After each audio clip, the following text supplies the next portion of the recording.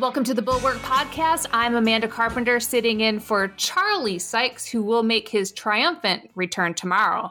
But for today, I have a wonderful guest. Her name is Allison, and she was the National Coalition's director for the Biden-Harris 2020 campaign, an executive vice president at the Leadership Conference on Civil and Human Rights, and deputy director and senior policy advisor for the Obama White House Office of Public Engagement. And how I got to know her was when she became a contributor at CNN. So, Ashley, thank you for joining the podcast. Thanks for having me. So I don't know if you've been watching the news, but there's wonderful news out of Texas.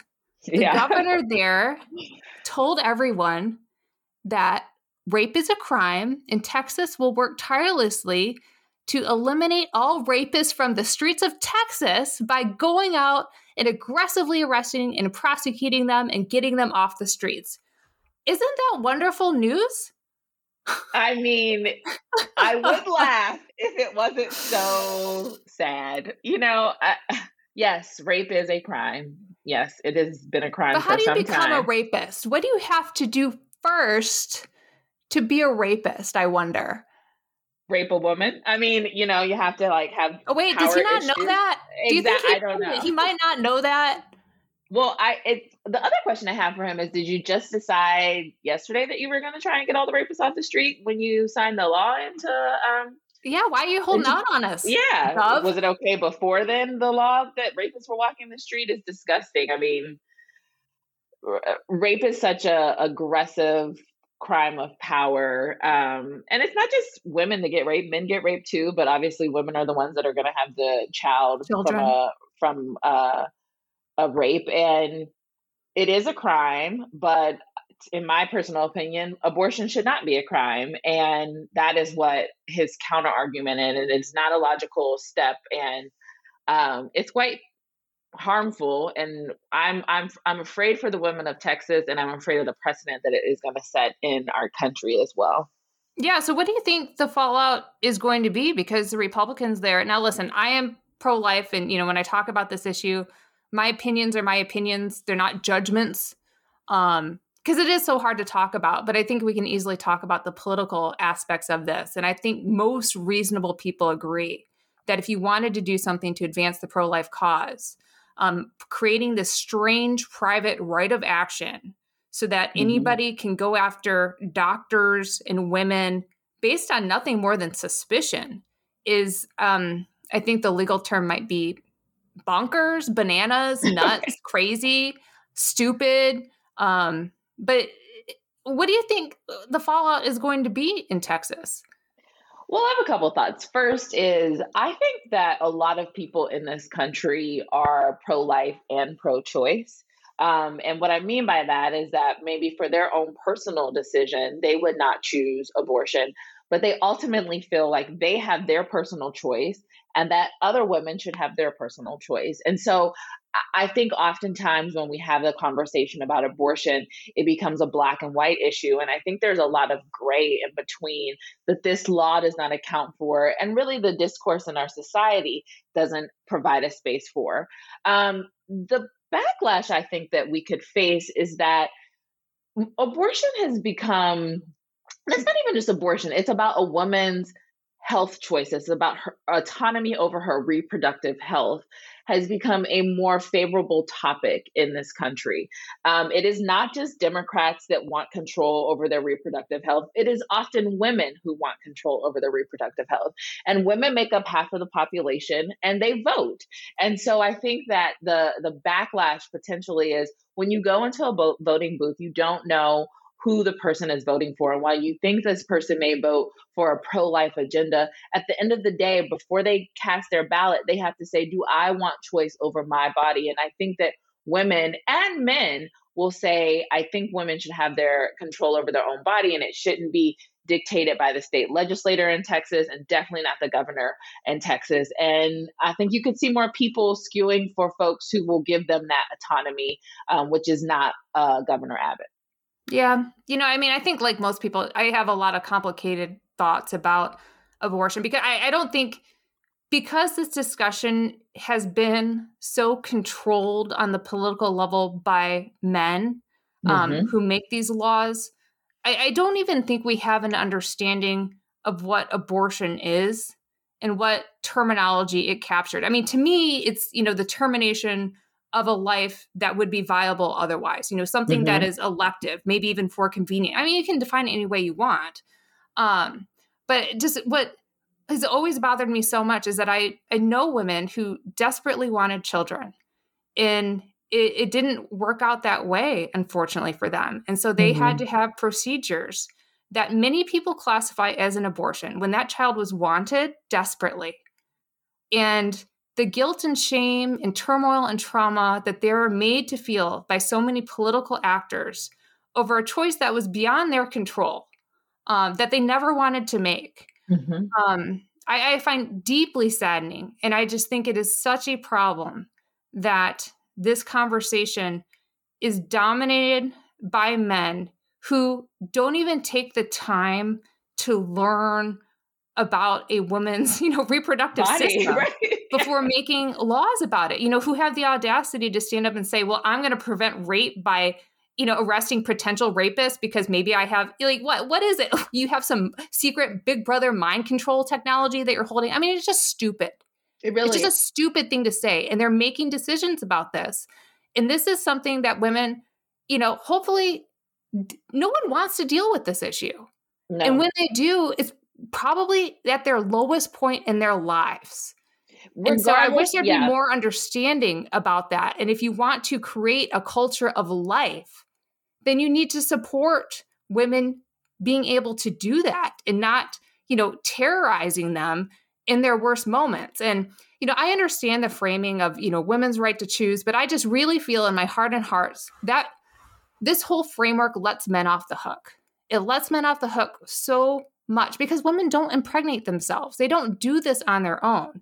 But then Okay. somehow it becomes this personal burden to shoulder. And all the men that make these laws never examine the men's role in this process and how they're permitted to walk away with no consequences, no responsibility, and no private right of action against them.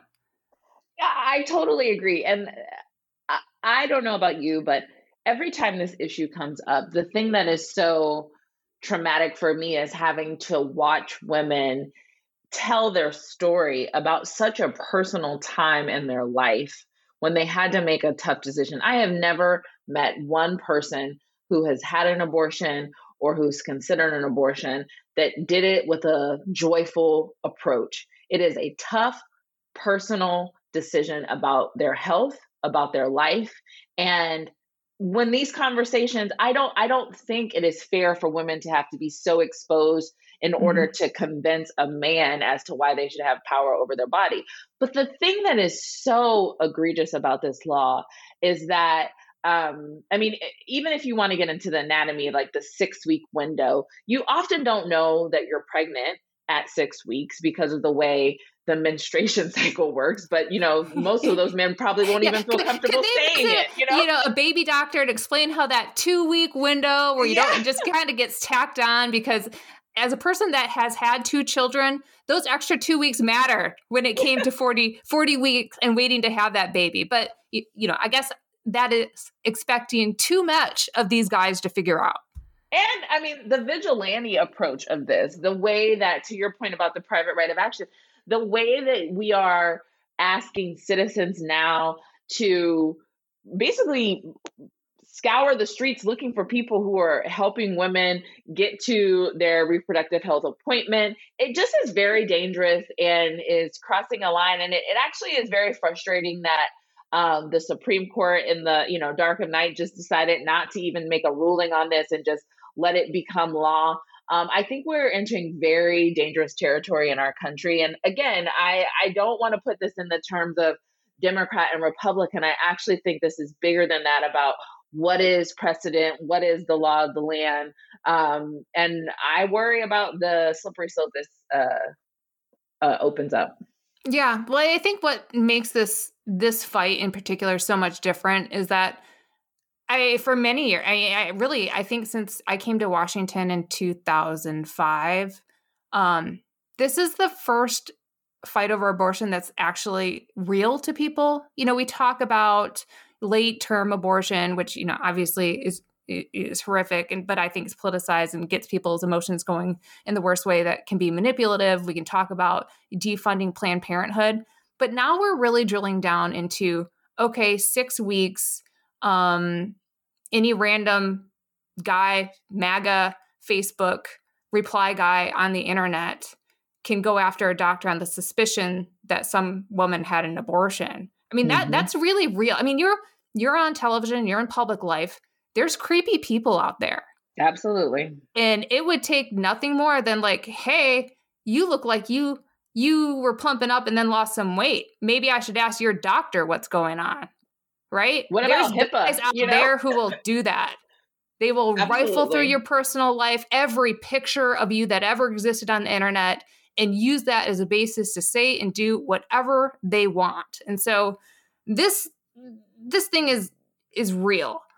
But I just, if we want to put our political hats on, is this a fight the public wants to have necessarily? I mean, it's such a, this isn't an issue people get excited and happy to talk about. It isn't, but I think that there are some concentric circles to this, and one of them being the courts. During the Trump years, he was so successful nominating over 200 federal lifetime appointments to the judiciary and having 3 Supreme Court appointments. Now, everybody rewind back to 2016 when Scalia passed away unexpectedly. Merrick Garland was nominated. Mitch McConnell would not do a confirmation, even though he pushed through confirmations during the Trump era because he wanted people to have an election.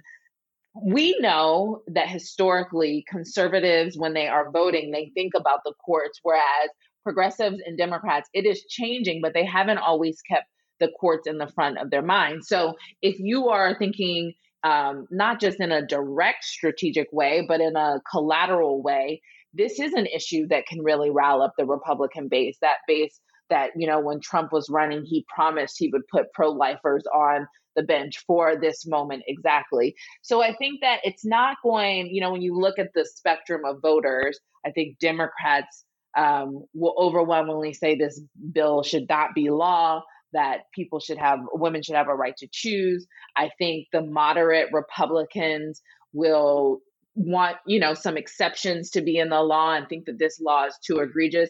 But that 40%, 35% of Trump's base that they are really trying to get riled up, this does speak to them. And so I think that is the portion of the population they are really hoping to rile up ahead of the midterms. But it could backfire in some of those seats and allow Democrats to continue to have the House and, slide by with this very slim margin they have in the Senate. But one more point on this is that it also just is not the federal elections that I think this is going to have an impact.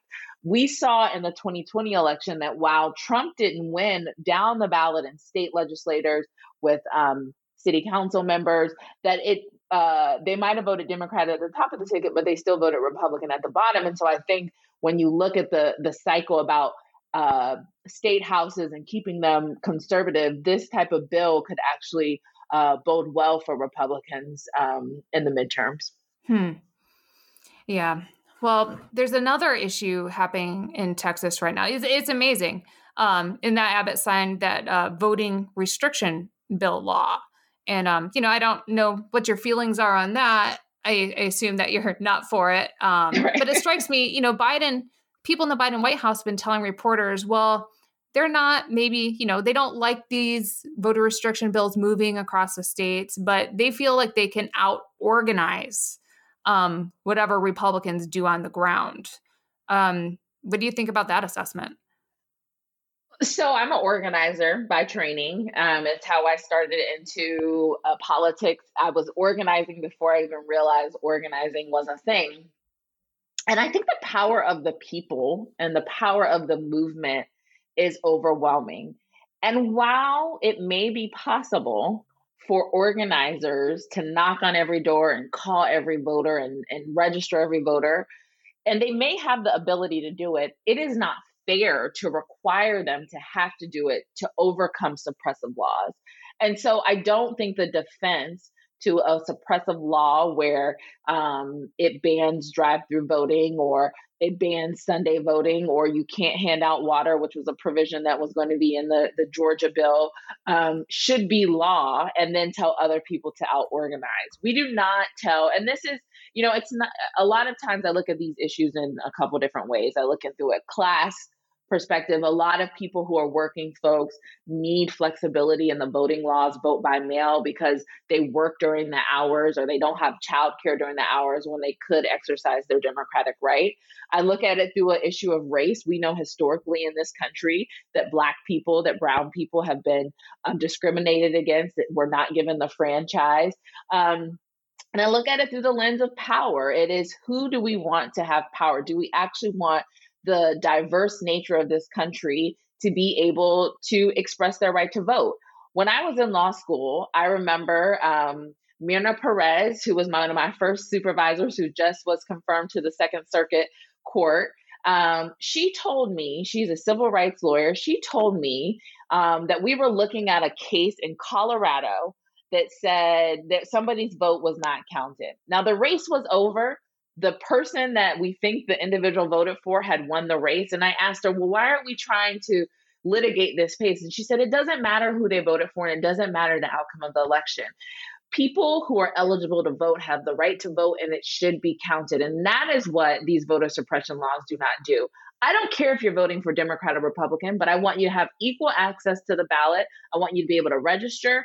And then whoever wins, wins. But these bills are strangling our democracy in an effort to allow for these abortion bills to come into place, allow for people like myself not to have access to the franchises equally as maybe one of my white female counterparts. And it's not American. Well, I would take it back. There are like historical references where it is American. Not the good ones. It actually is. I would take that back. But it shouldn't be the America we want to be. We should strive for a greater democracy, a stronger democracy. And after January 6th, we have no choice but to ensure that we keep our democracy strong, not for just our generation, but for generations to come.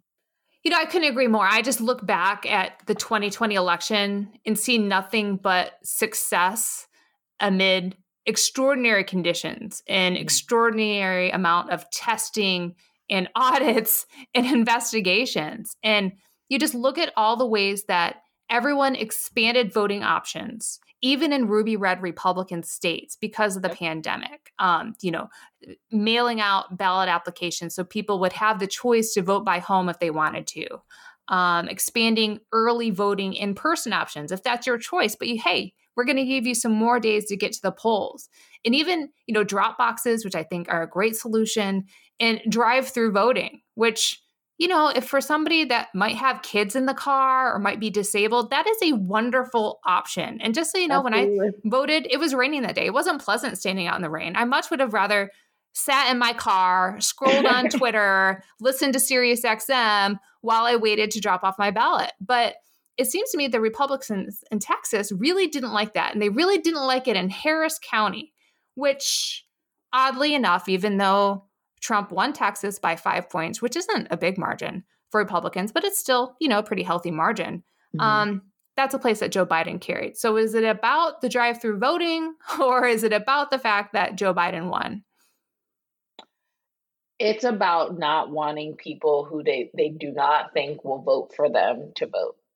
And I am willing to have a policy debate over and over again. And if you went out a voter on a policy debate, fine.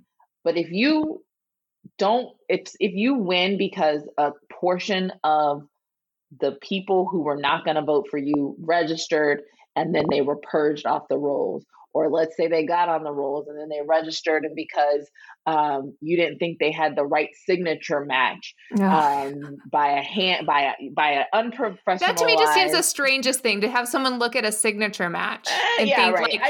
Somehow that is better than doing mail-in ballots where they have your tax base, they know where you live, but you're going to look at a signature. That just seems to me like the silliest thing.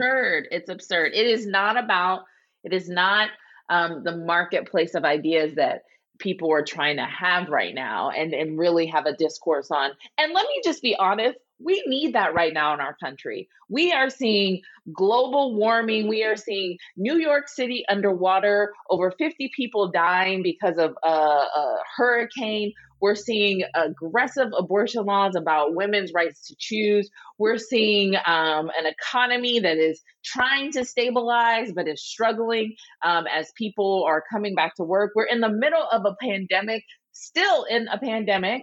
Almost 2 years later, we need a marketplace of ideas right now in this country. But instead, we are trying to stifle people's voices and prevent folks from being able to really have a discourse and really have an engaged democracy. And that is actually how countries fail.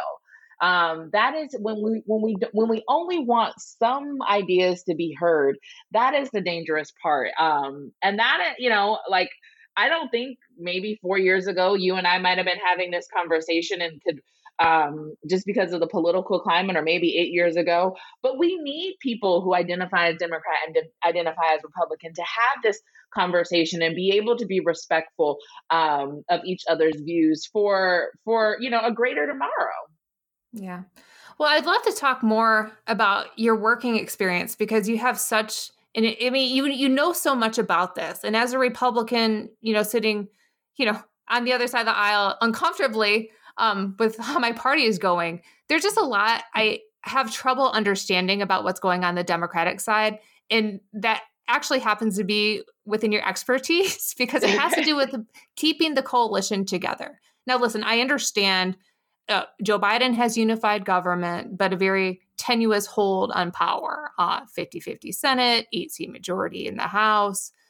But the Democratic coalitions just, it seems crazy to me that, say on like the infrastructure bill, everyone is still fighting about how to spend trillions of dollars rather than just taking the win. And so I'd like to know what you think are the important power centers of the coalition, who Biden has to keep together, and what do you think he's looking at? Because he has such a heavy, full plate right now.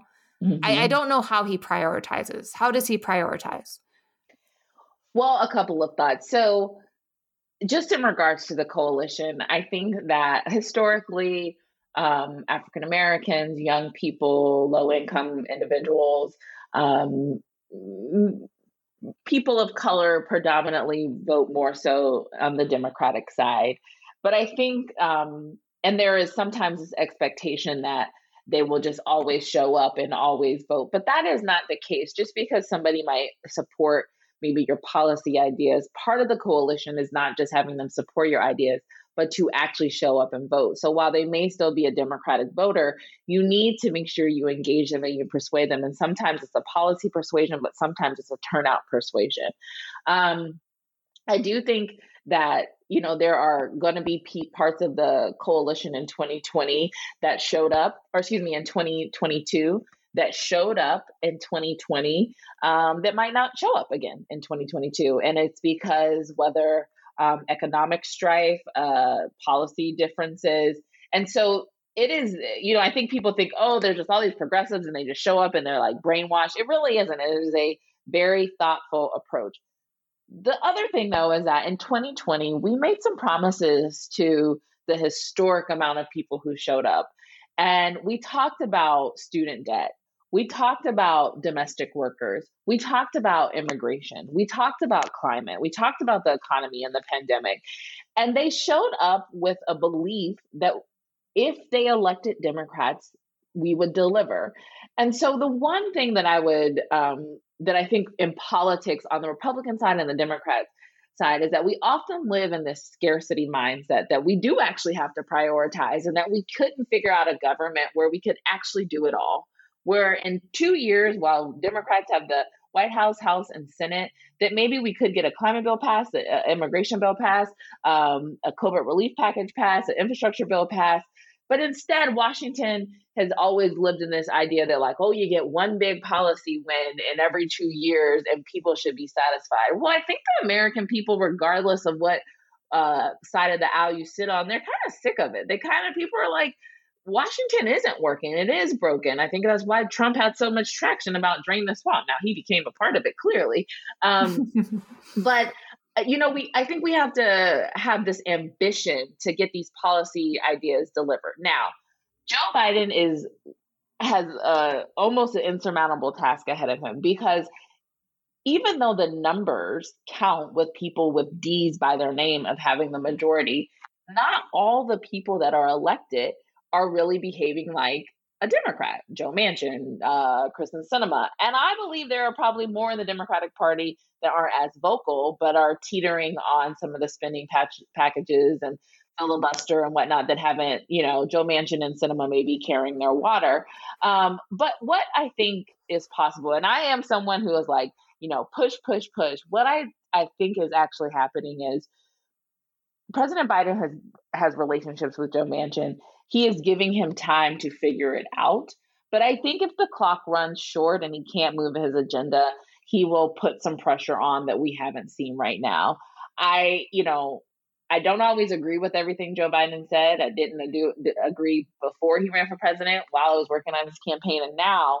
But he has a way about him that is patient and tolerant that I think we are seeing right now, in a moment where some of us want it to be a little accelerated. And if we can get one of these big packages delivered, I think it will bode very, very well in the midterms, and even in 2024, because people will feel some extreme and needed relief. Yeah.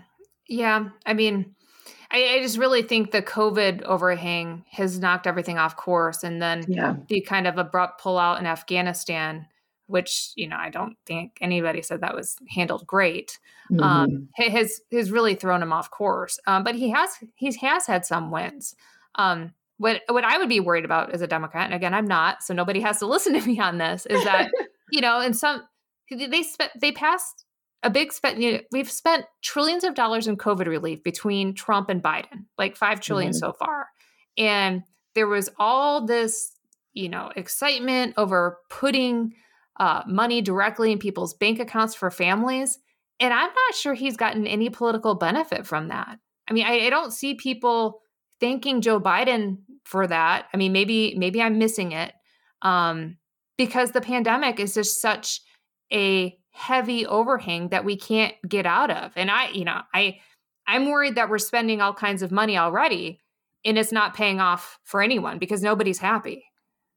Well, I think I agree with you in a bit, but I do think people on the ground who were struggling before the pandemic, actually felt the relief of the American Rescue Plan. I think that they were, able to stay in their homes, able to put food on people's table.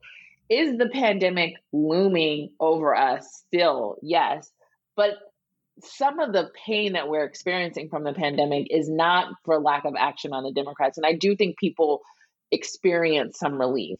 I'm interested. We are expecting to hear him roll out a new phase of his COVID plan. The reason why we are struggling to jumpstart the economy really is because of the pandemic, is because of this ridiculous controversy over whether to wear a mask or not. There's like people's distrust or disbelief to take the vaccine, which I will say personally, when the vaccine first came out, I was a bit hesitant and I wanted to do my research.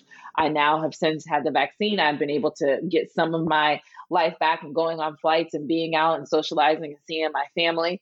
But what is crazy to me is that the thing that is hanging over us is the pandemic. And there are so many people who have distrust in the pandemic, but they're the same people who didn't believe there was a virus, don't trust the vaccine, but then take a heart dewormer to protect themselves. It the logical jump doesn't just make sense. So I think that he may roll out some mandates tomorrow, some additional spending, some requirements that will not be popular. But I think if it can break the fever, literally and figuratively, around the pandemic, so that by January of 22, spring of 22, we are literally out of our homes and maybe can stop wearing these masks, I think people will appreciate that, even if in the media there is great frustration about some of the decisions he's making, because something's got to give here. We cannot live our lives like this forever. Yeah, I think this is, it's not Joe Biden's fault we're in this scenario, but he is president and it is kind of on him to find a way to fix it. And I just look at the numbers and it is such a failure of our society, not the Yeah. political system. I'm talking about society here, that we have access to the vaccine. In some areas are seeing their highest death cases ever over the course of the pandemic. And I was just thinking the other day that when I talk to my kids, they are 8 and 9 about this time, we're not going to talk about the pandemic. We're going to talk about the COVID years. This Yeah. is our second summer. They're going into their second school year.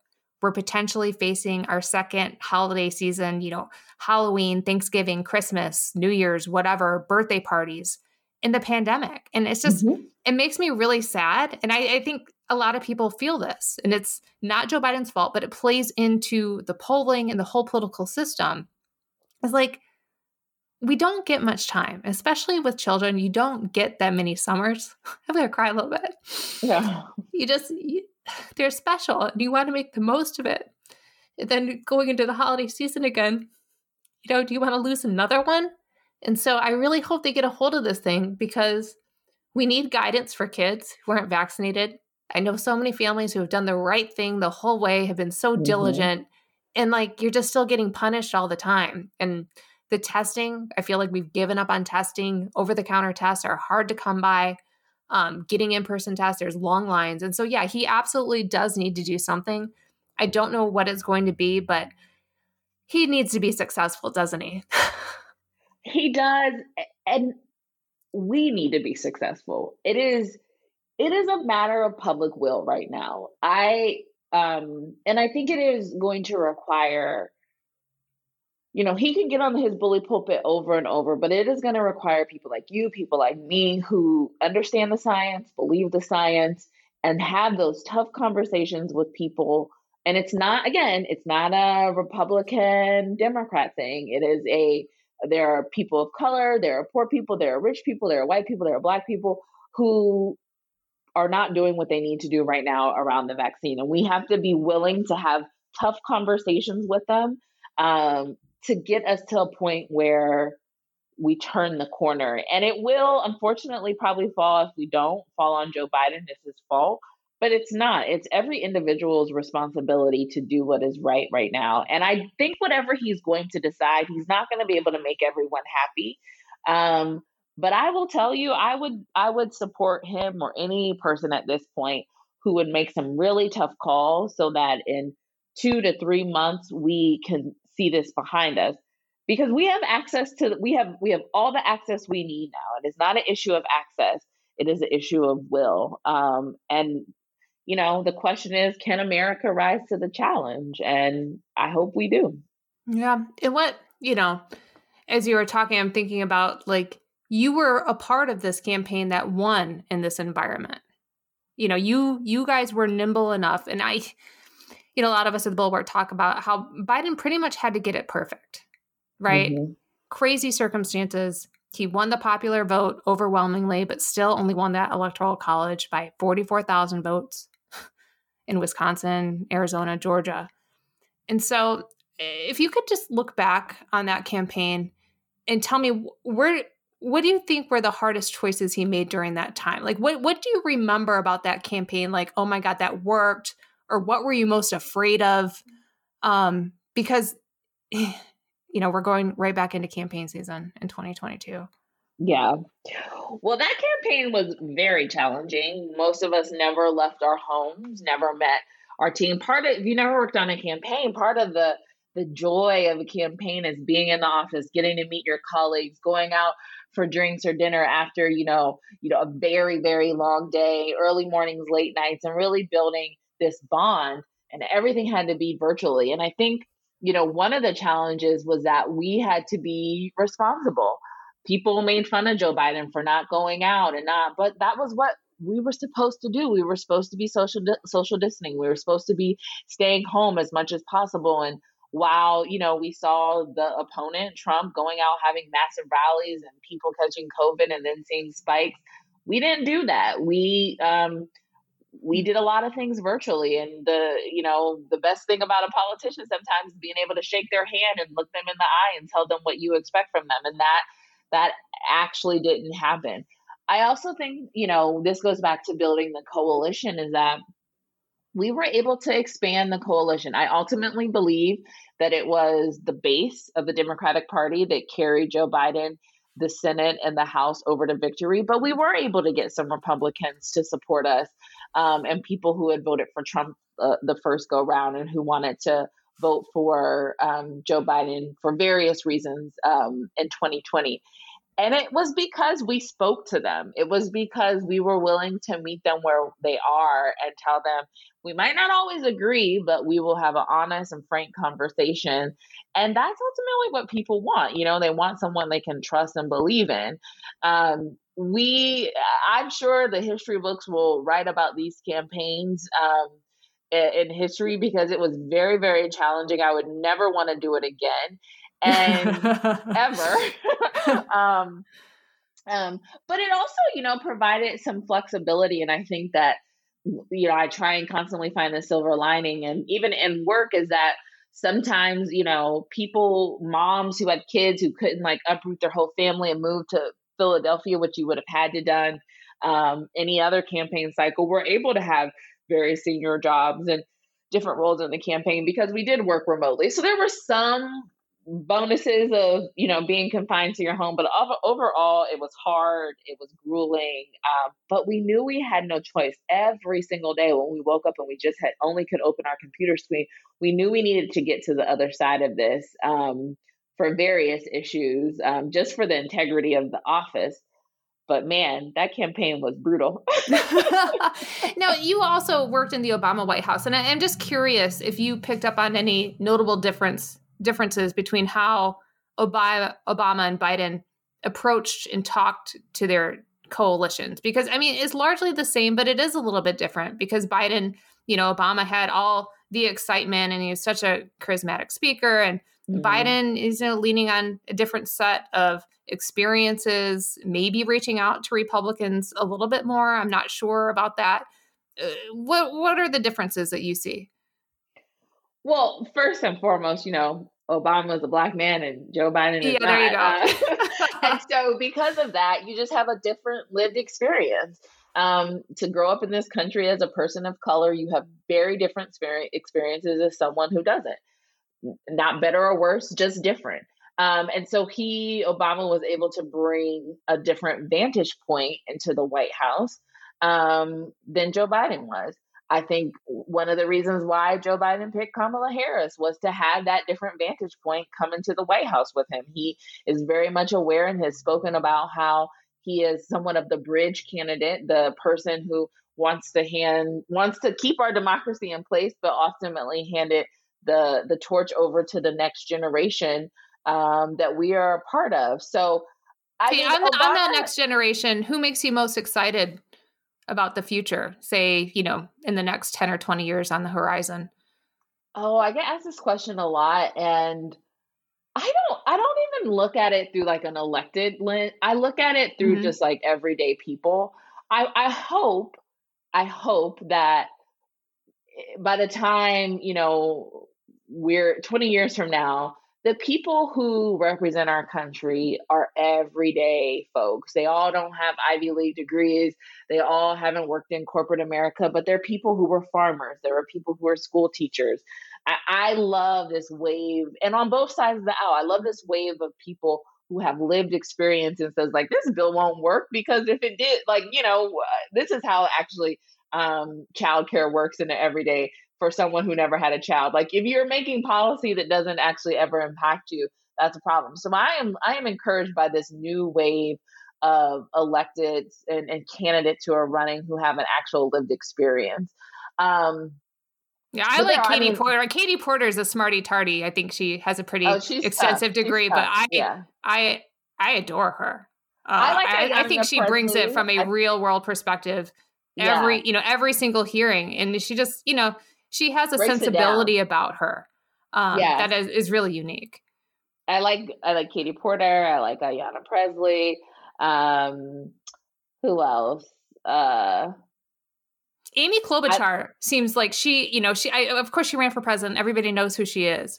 But I've just been watching how she has been, kind of working behind the scenes, but also in front of the camera and messaging things very carefully.